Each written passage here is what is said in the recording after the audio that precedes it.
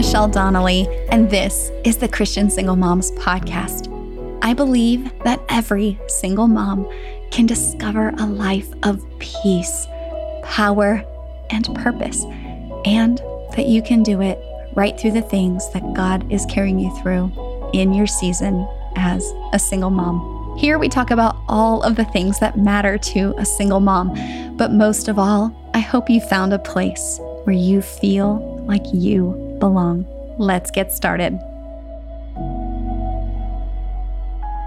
Hey, thanks for being with me today. I'm your host, Michelle Donnelly. Today's conversation centers around depression, and I'm joined in this conversation by neuropsychologist and author, Dr. Michelle Bengtson. Dr. Michelle is here to talk with us about the warning signs of depression, but also the treatment options. And what I love is the fact that she addresses not only the typical medical and psychological treatment options, but the spiritual treatment options as well. Before we get going today, I have a quick announcement. Beloved Collective is getting an upgrade. Our private Facebook group has been growing, but we see a need for better security and an enhanced experience. So beginning August 15th, Beloved Collective will transition away from Facebook and onto a new website where we have already begun building a unique free community experience called the Plus One Parents Collective. Check your email and watch our social media accounts over the next couple of weeks for more details.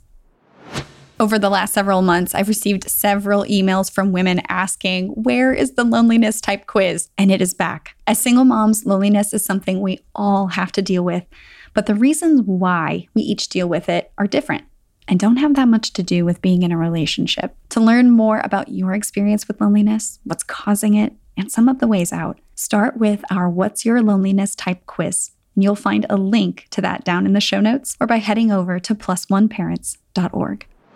Whether you are dealing with depression or perhaps a friend of yours, a relative, or maybe even one of your children, I think you'll find Dr. Michelle's approach so very life-giving. And where that comes from is the fact that she is not only a clinician, but she's a woman who has battled this herself.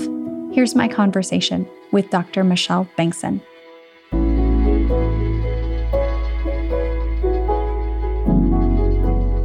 Dr. Michelle, it is so great to have you with me. Welcome to the podcast. Oh, I'm so glad to be here. I hope that your listeners find this to be a real encouragement. Absolutely. Yes. And I want to talk to you today about something we need a lot of encouragement with, and that is depression. A lot of listeners are going through some pretty difficult things, and some are aware that they're dealing with depression as well. This is maybe something they've battled for a long time, and they are very, very clear on what it is that they're trying to walk through. However, there may be other listeners who know that this is hard, but aren't really sure that maybe is there something else that's making this even more difficult for them. So I wanted to know if you would start us by talking a little bit about depression, how it can go untreated if we're unaware of it very often, and we are unaware of it, and how in your own personal experience, you were able to become aware that it was, in fact, what you were dealing with. I used to tell audiences when I would speak that by 2020, depression would be our greatest epidemic worldwide, without knowing that we were all going to go through a global pandemic. Yeah. And that was going to make an already significant and severe occurrence even worse.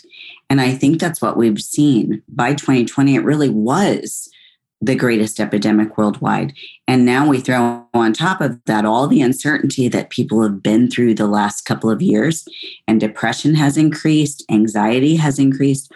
But even before then, in 30 years of private practice and seeing patients, the majority of the time when patients would come in my office and I would do an evaluation to figure out what were we dealing with and what areas of concern did we have, by and large, when I gave feedback to a patient that what they were really struggling with was depression, they really had no idea. And I think that that is true in the general public as well. Part of it is because depression doesn't usually just come on overnight.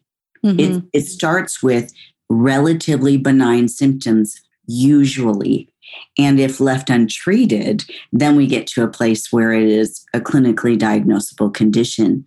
And sometimes people would come into my office and they would describe symptoms thinking it was anxiety. And frequently there's an overlap. Many people who struggle with depression also experience anxiety, and other people who experience anxiety down the line will also experience depression. That's very common. And I think it's easier for us to recognize the jitters and feeling nervous, and we know what worry is. Yeah. But it's harder to recognize the symptoms of depression. And they vary. They vary across age groups, and they vary across genders. And then they also vary just based on our upbringing and our other personality predispositions, if you will. But almost always in a case of depression, there is a significant change in mood. Now, that doesn't mean that everyone who experiences depression will identify with the term, I'm just feeling depressed. Frequently, they will describe things like just being unable to concentrate, or they just don't find interest in previously enjoyable activities as much. Some people who are depressed don't experience the blues so much as they do experience irritability or agitation. And that is what makes it harder sometimes to recognize depression in ourselves. A lot more of my male clients can identify with the irritability and agitation, but not with a depressed mood per se. But then we also almost always see some kind of change in our daily functioning in terms of we're not as interested in doing things with other people. We have decreased interest in all the things that previously brought us joy. We don't want to do them anymore. And most people will experience some kind of change in appetite or in sleep or in energy level. And this is another contributing factor to what makes it so hard to identify depression, is that for those who experience appetite disturbance, some will want to eat all the time, and others, they won't have any appetite. And the same is true of sleep. Some will have insomnia and can't sleep when they're depressed, and others just want to sleep all the time. So that's part of what contributes to it being so difficult to recognize in ourselves. It seems like we have this picture of what we think depression should look like. And so if we don't fit that, then we're like, oh, well, I must not be dealing with depression per se. Exactly. Can you help us to understand, Dr. Michelle, let's say, for example, that a woman is walking through a divorce or a separation, something that is really difficult and traumatic. How can she pinpoint whether or not this is the fallout of walking through something that is hard and then maybe also complicated by depression? First of all, I would tell her, don't try to diagnose yourself. That's good. If you are noticing some signs and symptoms, first of all, what I always tell every individual who's concerned is, first of all, go see your medical provider. And the reason I say that is because there are a lot of medical conditions that will appear that also have signs and symptoms that overlap with depression. And so we never want to treat something as a mental health issue when there's an underlying medical root, and that you can't diagnose for yourself. So first of all, if you're concerned, go see your doctor. But another thing to keep in mind is that stress can affect us both physically and bring on some of those medical conditions, but it also affects us emotionally and mentally. And a lot of times when we go through difficult experiences like a divorce or the loss of a child or loss of a job or a move, something like that, there is a period of adjustment. And a lot of people will experience what's called an adjustment disorder with depressed mood, meaning we anticipate some of the things that you're going through are normal for an adjustment period, but you might also be experiencing some subclinical signs of depression. You lose your job and then you don't have the finances and you worry about your children and then you're not sleeping, or you get two jobs to compensate. But if you notice a significant change in mood, a significant change in energy level, and some of those what we call vegetative signs and symptoms, the sleep, the appetite, the energy, decreased motivation, if it lasts more than a couple of weeks and it's starting to impact your daily life, that's probably a good indication that you for sure want to get in and just consult with somebody to see if it's something that treatment would be helpful for. And there are a variety of treatments for depression. It's not always medication. Sometimes it's therapy. Sometimes it's just reassessing your life to see, okay, in this stressful time, have I fallen back on really bad eating habits, or am I sacrificing exercise in order to get more things done? So there's a wide variety of ways that we can treat it. But the important thing is not to try to evaluate yourself. Yeah, I think that's so wise. I think a lot of times we go to like Dr. Google because, we are maybe feeling reluctant to go and seek professional help for one reason or another. Or perhaps we feel like, well, maybe it's really not that bad. And so I don't want to spend the money on it. I can just get through it, or I don't have the money and, this is not a place I want to spend it, or whatever the case might be. But then what can end up happening is we just keep going on and on and on. And as you said, something that starts out kind of small, then it just balloons. And at least having another set of eyes on the situation can give us perspective to say, no, the reason this is so hard for you is because you're dealing with this, or the reason this is so hard for you is because this is hard, and whatever the case is, though, not to put that burden on ourselves and to recognize that caring for ourselves in that way, it just opens us up to the care from other people that we really need. And that in turn helps us to be better for our kids and better just in general. It increases our well-being. And I'm totally guilty of this, of constantly trying to just be like, how can I stay out of the doctor's office? But it's not always, it's not often the best way to do things. It's better to approach it and to just get some clarity, I think. And I think a lot of times when we're dealing with depression, anxiety, heavy issues, those types of things, that one of the things we lack is clarity. And it's so hard for us to know how can we move forward, but we don't have to put that upon ourselves to figure that out. I think that's so true. And it's difficult to know, is this abnormal or not? A lot of people don't want to talk about things like depression. But I think one of the most important things for your listeners to hear is it's not your fault. Depression is a medical condition, just like diabetes, heart disease, asthma, or allergies. Your brain is your biggest vital organ. And there is, unfortunately, still some stigma around mental health issues. But what I want your listener to hear is it's not your fault. And it's a medical condition. So let's take care of it so that you can be your best for yourself in the long term, as well as for your children and your grandchildren. I love that you said that. I know somebody is listening right now and absolutely needed to hear that. Let's talk about those roots of depression and where this can kind of stem from, but then also how we address that misconception that this is an issue of faith. One of the biggest areas that depression stems from is from our genetics. So research has shown us that if you have a parent or a grandparent who struggles with depression, the likelihood is much greater that you will also suffer from it at some point. Maybe not even a clinical case, but I also want your listeners to hear that's not a 1-to-1 ratio. It's a little bit like alcoholism. If you have a parent who's an alcoholic, you will have a greater predisposition, but that does not mean you're necessarily going to become an alcoholic. But it's important that we know our family history as well as possible, whether we're talking depression or anxiety or heart disease or cancer. So we know to be a little bit more vigilant to the signs and symptoms. So our genetics is one of the primary roots, but there can also be chemical imbalances that result from periods of intense stress. When we go into intense stress, our brain takes over with this fight or flight response. But what happens is that in this day and age, we have become so accustomed to functioning at such high levels of stress that our brain never has a chance to go back to a normal state of homeostasis. So we're constantly have that high cortisol running through our system. So our brain constantly thinks we're in an emergency, and that can contribute to depression. And it's real interesting because I had not ever really thought about the spiritual aspect of depression until I went through it myself. And I remember I was very ill physically, and I was on medically induced bed rest for 5 months.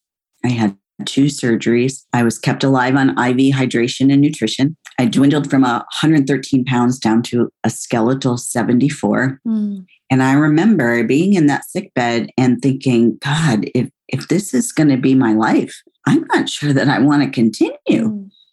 I had nothing to hope for. And it was during that time that depression kind of took root. And the longer I remained physically ill, the worse the depression got. And I did all the things that I had recommended to patients for 2 decades. And they helped. I made sure that I was prioritizing rest. And once the doctor said I was medically stable enough, I slowly got back to exercise. And I made sure that once I was starting to take in my own nutrition, I was eating balanced meals. I went to therapy. I tried medication. And what I want your listeners to hear is all those things helped. But for me, they were not enough to fully take the depression away. And there was one particular day I remember just sobbing and crying out to God saying, I'm doing everything I would normally suggest to my patients to do. I must just be joy immune. And I think it was like the next day, a friend had called. I was going into surgery and she called the night before and she said, I know you know this already, but I just want to remind you that the Bible says, although weeping may last for the night, his joy comes in the morning. She didn't know I was having this internal dialogue with God about being joy immune. And it was like that verse that I had read hundreds of times before just really resonated with my spirit. And I've never heard the audible voice of God, but it was like I don't know how to describe it other than a whisper in my heart. And it was as if God was saying, those promises in my word are for you as much as they are for all of my other children. And so if I promise that my joy comes in the morning, it is impossible for you to be joy immune.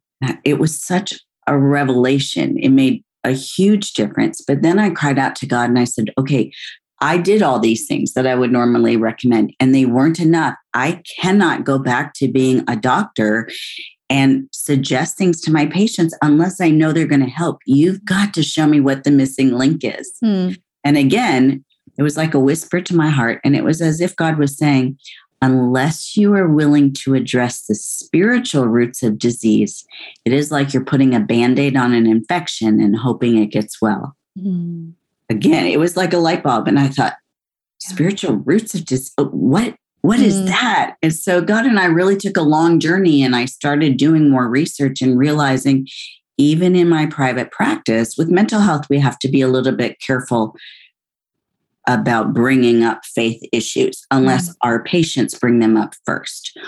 And I realized because we had not, by and large, been addressing spiritual issues with my patients, that's why they would come back and have relapsed, because we never really did address the spiritual root. And so that changed everything. For the next decade, it has changed everything. It's changed how I work with my patients. It has totally affected the books I write and the podcasts that I lead. It even affected how I parented my children and how I'm a friend now. It was like the light bulb came off and you can't turn it off once it's come on. Yeah, absolutely. I have a similar experience in becoming aware of the fact that God created us in 3 parts, that we have a body, yes, and we have a soul that constitutes our emotions and our thoughts and all those sorts of things. But then the spirit is we are spirit, and so for us to neglect that part, though, we never find ourselves fully well. And when we look at what treats that spirit, it is things of the spirit. It's being in the word. It's walking with the Lord. That's really the only place that we can experience full transformation. And that full transformation then affects the body. It affects the mind. It affects our emotions.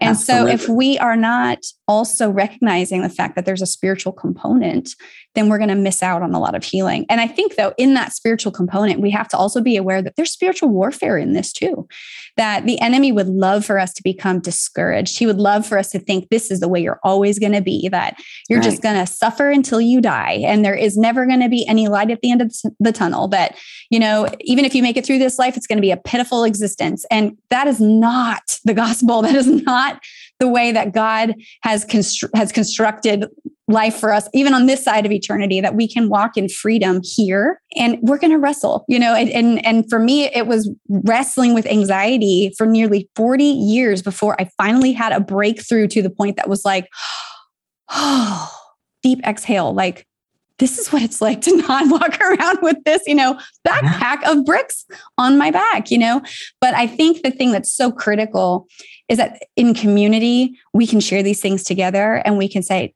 no, the Lord did this for me. This is what he taught me. And he can do the same thing for you. I'm not an exception. I'm not a, super, unique person. This is for anyone. That his peace is for anyone. His joy is for anyone. And that though we may walk through challenging things, that we can access that. And I think the point of access, though, and this goes back to your point about stress, is recognizing we have to slow down. That when we are at that high stress max, we are not doing the things that we need to do to tend to maybe all three, that body, spirit, soul, but certainly not the spirit. And in our lives, whether you run at high stress just because you're a go, go, go kind of person, or perhaps you've been at high stress because you've been in an abusive situation, that you grew up perhaps in an abusive situation, that the stress thing becomes so normal to us. We just get used to operating at like 98 to 110% all the time. Yes. And the thing that I had to start with was the recognition that to heal, like what you're talking about, physically healing, we're going to have to sometimes lay in a bed and rest, right?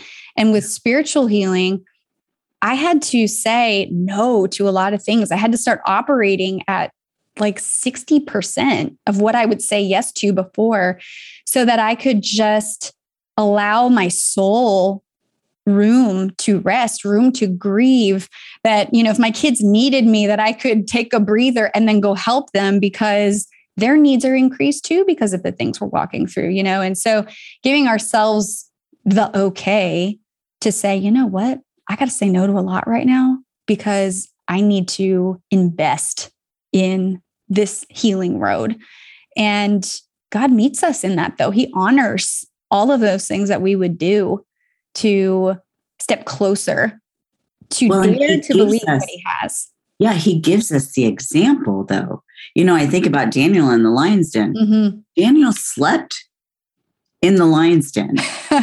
And Jesus was out on a boat in a horrible storm and he slept. But the reason they could sleep is because that they trusted that God was in control. And I love that is an example for us when life is really stressful and it's calling on all of our reserves. We still have to honor our body's need for rest. And I think it's when we do just like you did and recognize, okay, for a time period, I'm going to function at a lower level of efficiency or productivity. That also allows us to take the time to think about what we're thinking about so that we can then take our thoughts captive. But it's when we're go, go, go, go, go that I think the enemy knows that we're running at such a high level of efficiency that we're prey for his lies and us not even recognizing them in the moment. Yeah. Because we're just so focused on getting whatever needs to be done. But when we will slow down a little bit, we can take more time to think, where is that thought coming from? And is that consistent with what God says about me and my situation? Or is that coming from another place that I need to reject? That's good. And I think the other thing with this too, though, is we don't have to muster this up by our own willpower, that the Holy Spirit is often nudging us and leading us into these things. Like even as I'm talking about, okay, I had to operate at 60%. Yeah, some of that happened because we went into lockdown and my anxiety went through the roof because everything that I was using to cope was gone. And so all I could do was sit and think and just be in these emotions. It was crushing, but it was by God's kindness that he let that period of time be something that showed me this is what happens when you slow down. Like it actually, this is what you're trying to cover up. And then recognizing, well, I want all this gone though. So if the busyness is what I'm using to cover all this stuff up, then when everything opened back up again, I was like, I got to make some changes. I got some, I got to run at a completely different pace now. But that, I don't know that I would have chosen that necessarily had that not happened, and I think there are other ways that the Spirit would grab onto us and show us, hey, this is time to slow down. And sometimes it might be a disappointment. Sometimes it might be a frustration. Sometimes it is, as you mentioned, they're physical symptoms of fatigue and those types of things that he's alerting to us in many ways. Hey, I want to draw you close. I want to draw you into some healing. And where we discard those sometimes, that if we're sensitive, that the Spirit's trying to lead us in that direction, that he's going to open us up to a whole lot. Oh, so much so. And, one thing that has comforted me so much in my journey as a type A go-getter, let's get them done kind of person, is that we never read in Scripture about Jesus running anywhere. Jesus knew he had 3 years to complete his earthly ministry. 3 years. For me, if you told me I had 3 years, I would probably do the opposite of Jesus and just try to do more faster. But Jesus never ran anywhere, and he took time to rest. And yet he still accomplished the greatest ministry that there ever was. That's a really good example for all of us. Yes. I read a book, and it talked about the fact that Jesus had to walk everywhere. So Jesus lived at 3 miles an hour. That was the pace of his life. And you're so right, though. If somebody told me I had 3 years to do something, I'd be like, okay, well, let's get the checklist out and let's make sure we don't waste a single minute. And that's not his pace with us. That's so good. So Dr. Michelle, as we're talking though about this spiritual side, and we're talking about the fact that though this is not indicating that there's an issue of faith going on here when we have this thing, the fact is we can grow our faith in the things that we are doing. And that can be a thing that can lead us to healing from things we're wrestling with, like depression. So can you talk to us about some of those things and how they can help us perhaps move away from some of these tendencies where we are self-isolating, or where we're really focusing inward and where our feelings really seem to be dominating us? Yeah, let me just make a correction. I don't want anyone to think that when I was talking about the fact that we have a spiritual aspect to this, I'm not saying that you lack faith, that you're not praying enough, that you're not keeping the 10 Commandments. I'm saying that we have a very real enemy who seeks to steal, kill, and destroy from us. And that's the root. But I do think that there are things we can do about that. And that part is our responsibility. First and foremost, we need to be in the Word. We really need to be in the Word, because that's our plumb line. Otherwise, I think we have too great of a tendency to try to manage things on our own. And our plates are already full. And God wants to help us manage it. He wants to encourage us in the Word.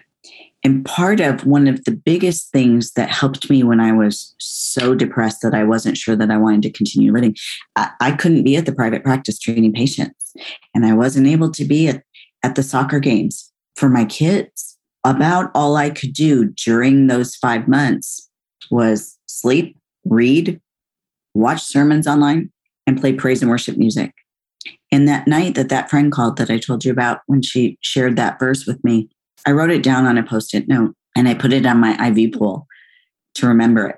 But I went another step. I started every time I came across a scripture that spoke to my heart and really resonated with my situation, I wrote it down on a Post-it note and I put it where I would see it. So I had Post-it notes on my IV pool, on my footboard of my bed, on my light switch, on my bathroom mirror, my dashboard of my car. But every time I saw them, I recited them out loud 3 times. And the reason I did that is because scripture is very clear that faith comes by hearing and hearing by the word of God. And so I needed to get it from head knowledge to heart knowledge. Yeah. But the other reason I did it is because the enemy cannot stand it when we're in God's word and speaking God's word over our own situations, over our families, over our loved ones. And pretty much during that time, I made it my life mission that I'm going to infuriate the enemy. Yeah. And every book I write comes under a huge spiritual warfare, but it's worth it because I want people to realize that even greater than the enemy that comes against us is the God who fights for us. Yeah. And so I would say, if you are struggling, find some verses that really resonate, put them where you'll see them, and recite them out loud. But the other thing that was so pivotal in my spiritual healing, as well as my emotional healing, was I was also playing praise and worship music almost 24/7. And the reason I did that is, for one thing, it calmed my spirit. But if I'm being perfectly honest, Michelle, when I was so sick, I didn't feel like praising God. I knew that the Bible told me that we should praise God, but I didn't feel like it. But something happened when I played praise and worship music.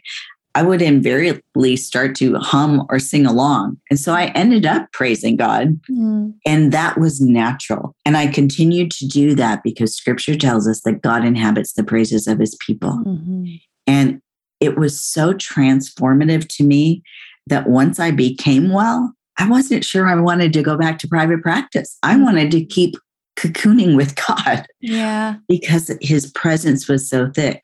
But the other reason I kept the praise and worship music playing is because I knew that that would make the enemy flee. That's right. I wanted to make him go. He did not have a part in my life anymore. And that is the reason why in all of my books now, at the end of every chapter, there is a recommended playlist of songs, because it was so impactful to me that I wanted to give anything to my readers that would encourage them in their walk.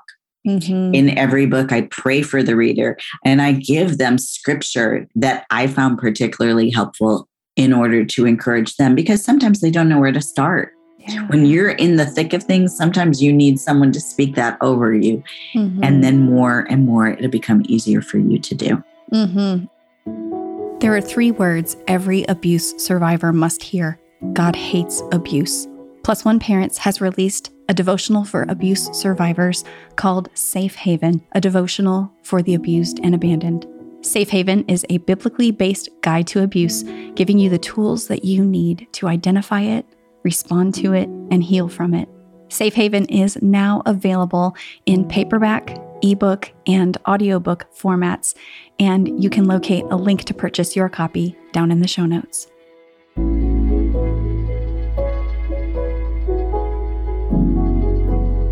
I love that you pointed out just all of these pieces between the word and worship and all of these things. I think a lot of what happens is this battle gets waged in our thoughts and in our hearts and our emotions. And we know, though, that those are places where the enemy is so easily able to just insert a lie, to have us believing things. And these are things that could have been following us around since we were children. And so we don't even know that they're lies anymore, you know, and the book of Jeremiah talks about the heart being desperately sick. And so for us to look at these spiritual disciplines and understand this is the avenue by which our heart can be healed, that we can read a scripture verse and go, yeah, I don't know if that applies to me, but I'm just going to keep doing it because that's what the lady on the podcast said to do, you know. But there can come so much healing through the repetitions where you begin to just have this perspective that, wow, maybe this does apply to me. Maybe this is real. Maybe God is doing these things that he says he's going to do for me, to a point where over years and years and years, then you not only are aware of that, but you're expecting it. That when an attack comes, you see it and you're like, oh yeah, I see you, but I've got the word of God to bolster me that my God is the same, that I can continue to have hope in these things. And again, as we talked about transformation, that's where this transformation comes, to the point where sometimes things like scripture reading or worship can seem like just something we're kind of having to do, that it can be the thing that, as you said, we're cocooned in and we find so much healing in that we crave it eventually, you know, but it's okay if you don't crave it right at the beginning. And I love that you said it, you know, you may not feel like worshiping,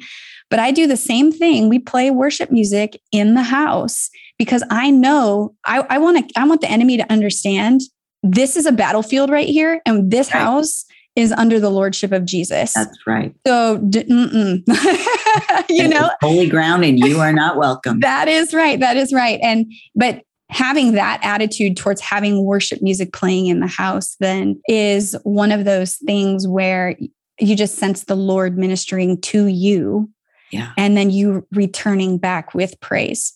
Absolutely. And one of the things that you mentioned also in Hope Prevails is the fact that that's where we can understand what the Bible talks about as a sacrifice of praise. That when we're doing these things, when they're hard, when we don't want to, when we don't know if it's going to work, that aligns scripturally with that understanding of worship being an offering. And how this is a thing, though, as you said, where God inhabits these praises and his presence just becomes so very real in these really heavy moments.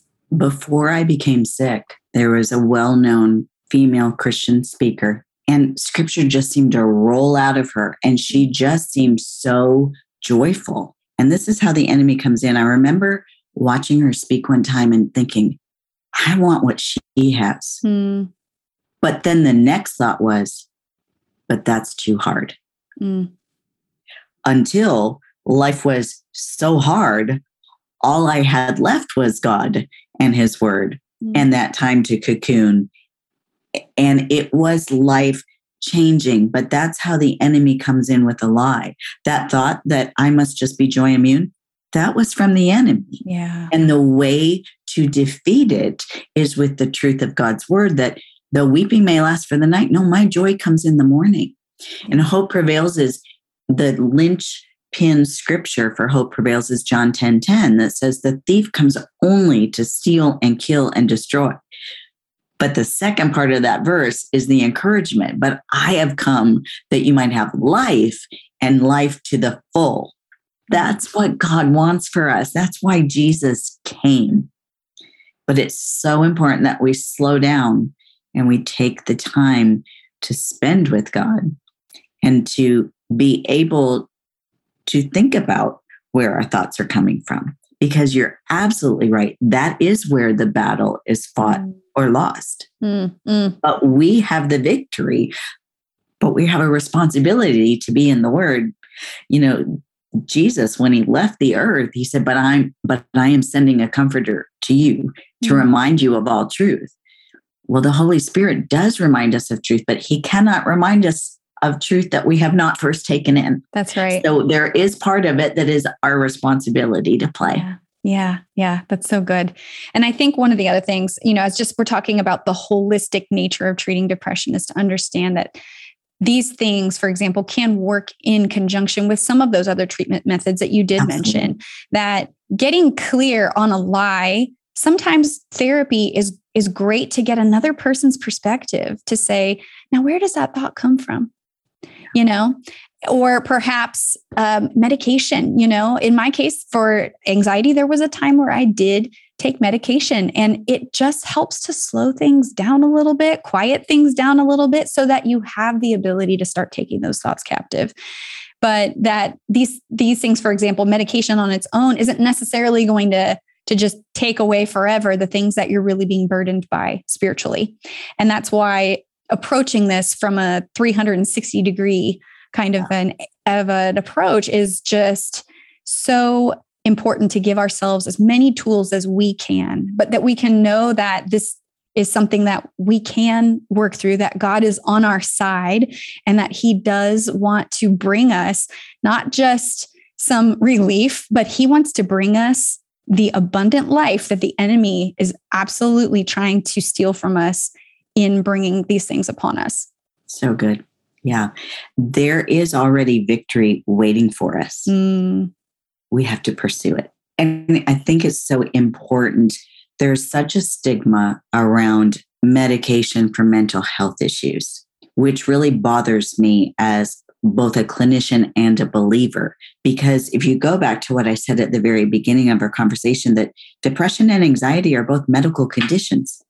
And we don't think anything about taking allergy medication. And it's not that medication is for everyone, but there is a place, and frequently medication will help us get over the crux of the deepest part, so that then we can utilize other tools and skills to help us maintain a certain level of healing and victory. Yeah. Absolutely. I love that you brought that point out. We already know how this ends. We already know that we win. And so it's just learning how to walk in that at a time that just doesn't feel like we're winning. Not only do we already know we win, the enemy already knows that. That's why he fights us so hard. It's like he wants to have as much of the temporal victory as he can because he knows we have the eternal victory. That's right. And that's why the fight continues. Yeah. But we don't fight it alone. And I think so often when we are busy managing the crises of life and we feel alone, that's where we have to go back and remember, no, God's already fought for us. And frequently in scripture, he tells us, I will fight for you. You need to stand still, but stand on my word, stand in faith. I am fighting for you. So good. Dr. Michelle, I have just been so deeply encouraged by our conversation. I just so appreciate all the light that you've been able to shine on this subject. At the end of every conversation, I ask each guest the same question. And it is, if there was just one thing that you would want a single mom to know, what would it be? I would want you to know that, first of all, you're not in this fight alone. God fights with you and for you. But I also want you to know that whatever circumstance you're dealing with right now, as difficult and as trying and as overwhelming as it might feel, as long as your focus is on God and the promises of God, every day can still be a good day, despite your feelings and despite your circumstances. But keep your focus on the one who can fight the problems for you. That's so good. Thank you so much. Michelle, would you tell listeners about your newest book and your resources and how they can follow you? Yeah, it would be my joy. The newest book is called Today is Going to Be a Good Day, 90 Promises from God to Start Your Day Off Right. And it was actually birthed out of that time that I told you about when I was on bed rest for 5 months. During that time, I needed a reason to want to continue going on. I needed a reason to get up every morning. And when that friend called and gave me that verse, the next day, that was my very first Today is Going to Be a Good Day post on social media. Today is going to be a good day because God's joy comes in the morning. It was short and sweet, but it resonated with people. And a couple of weeks later, I think the next one was Today is Going to Be a Good Day because his mercies are new every morning. A few weeks later, I did another one. And over time, it's become over a 6-year daily ministry on social media. And that's when my publisher came to me and said, we notice people are really resonating with your Today is Going to Be a Good Day post. Would you consider writing a devotional with all new content and expand it? And so we did.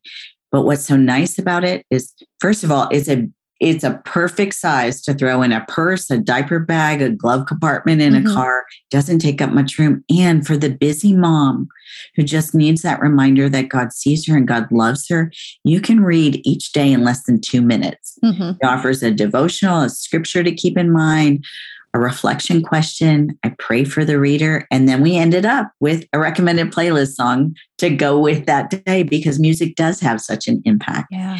But it was really birthed out of that difficult time because I needed to rise above my feelings and my circumstances. And the only way to do that is to focus on God as our problem solver more than we focus on our problem.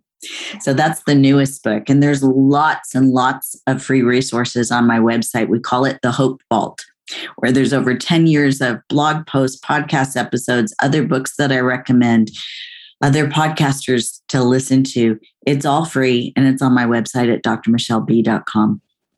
Awesome. And I will include links in the show notes to make it easier for listeners to find all of the resources. But Perfect. Thank you so much for sitting with me today. It was just lovely having a conversation with you. Oh, it's been my joy. I really hope that it encourages your listeners to know that they're not alone no matter what they're facing today.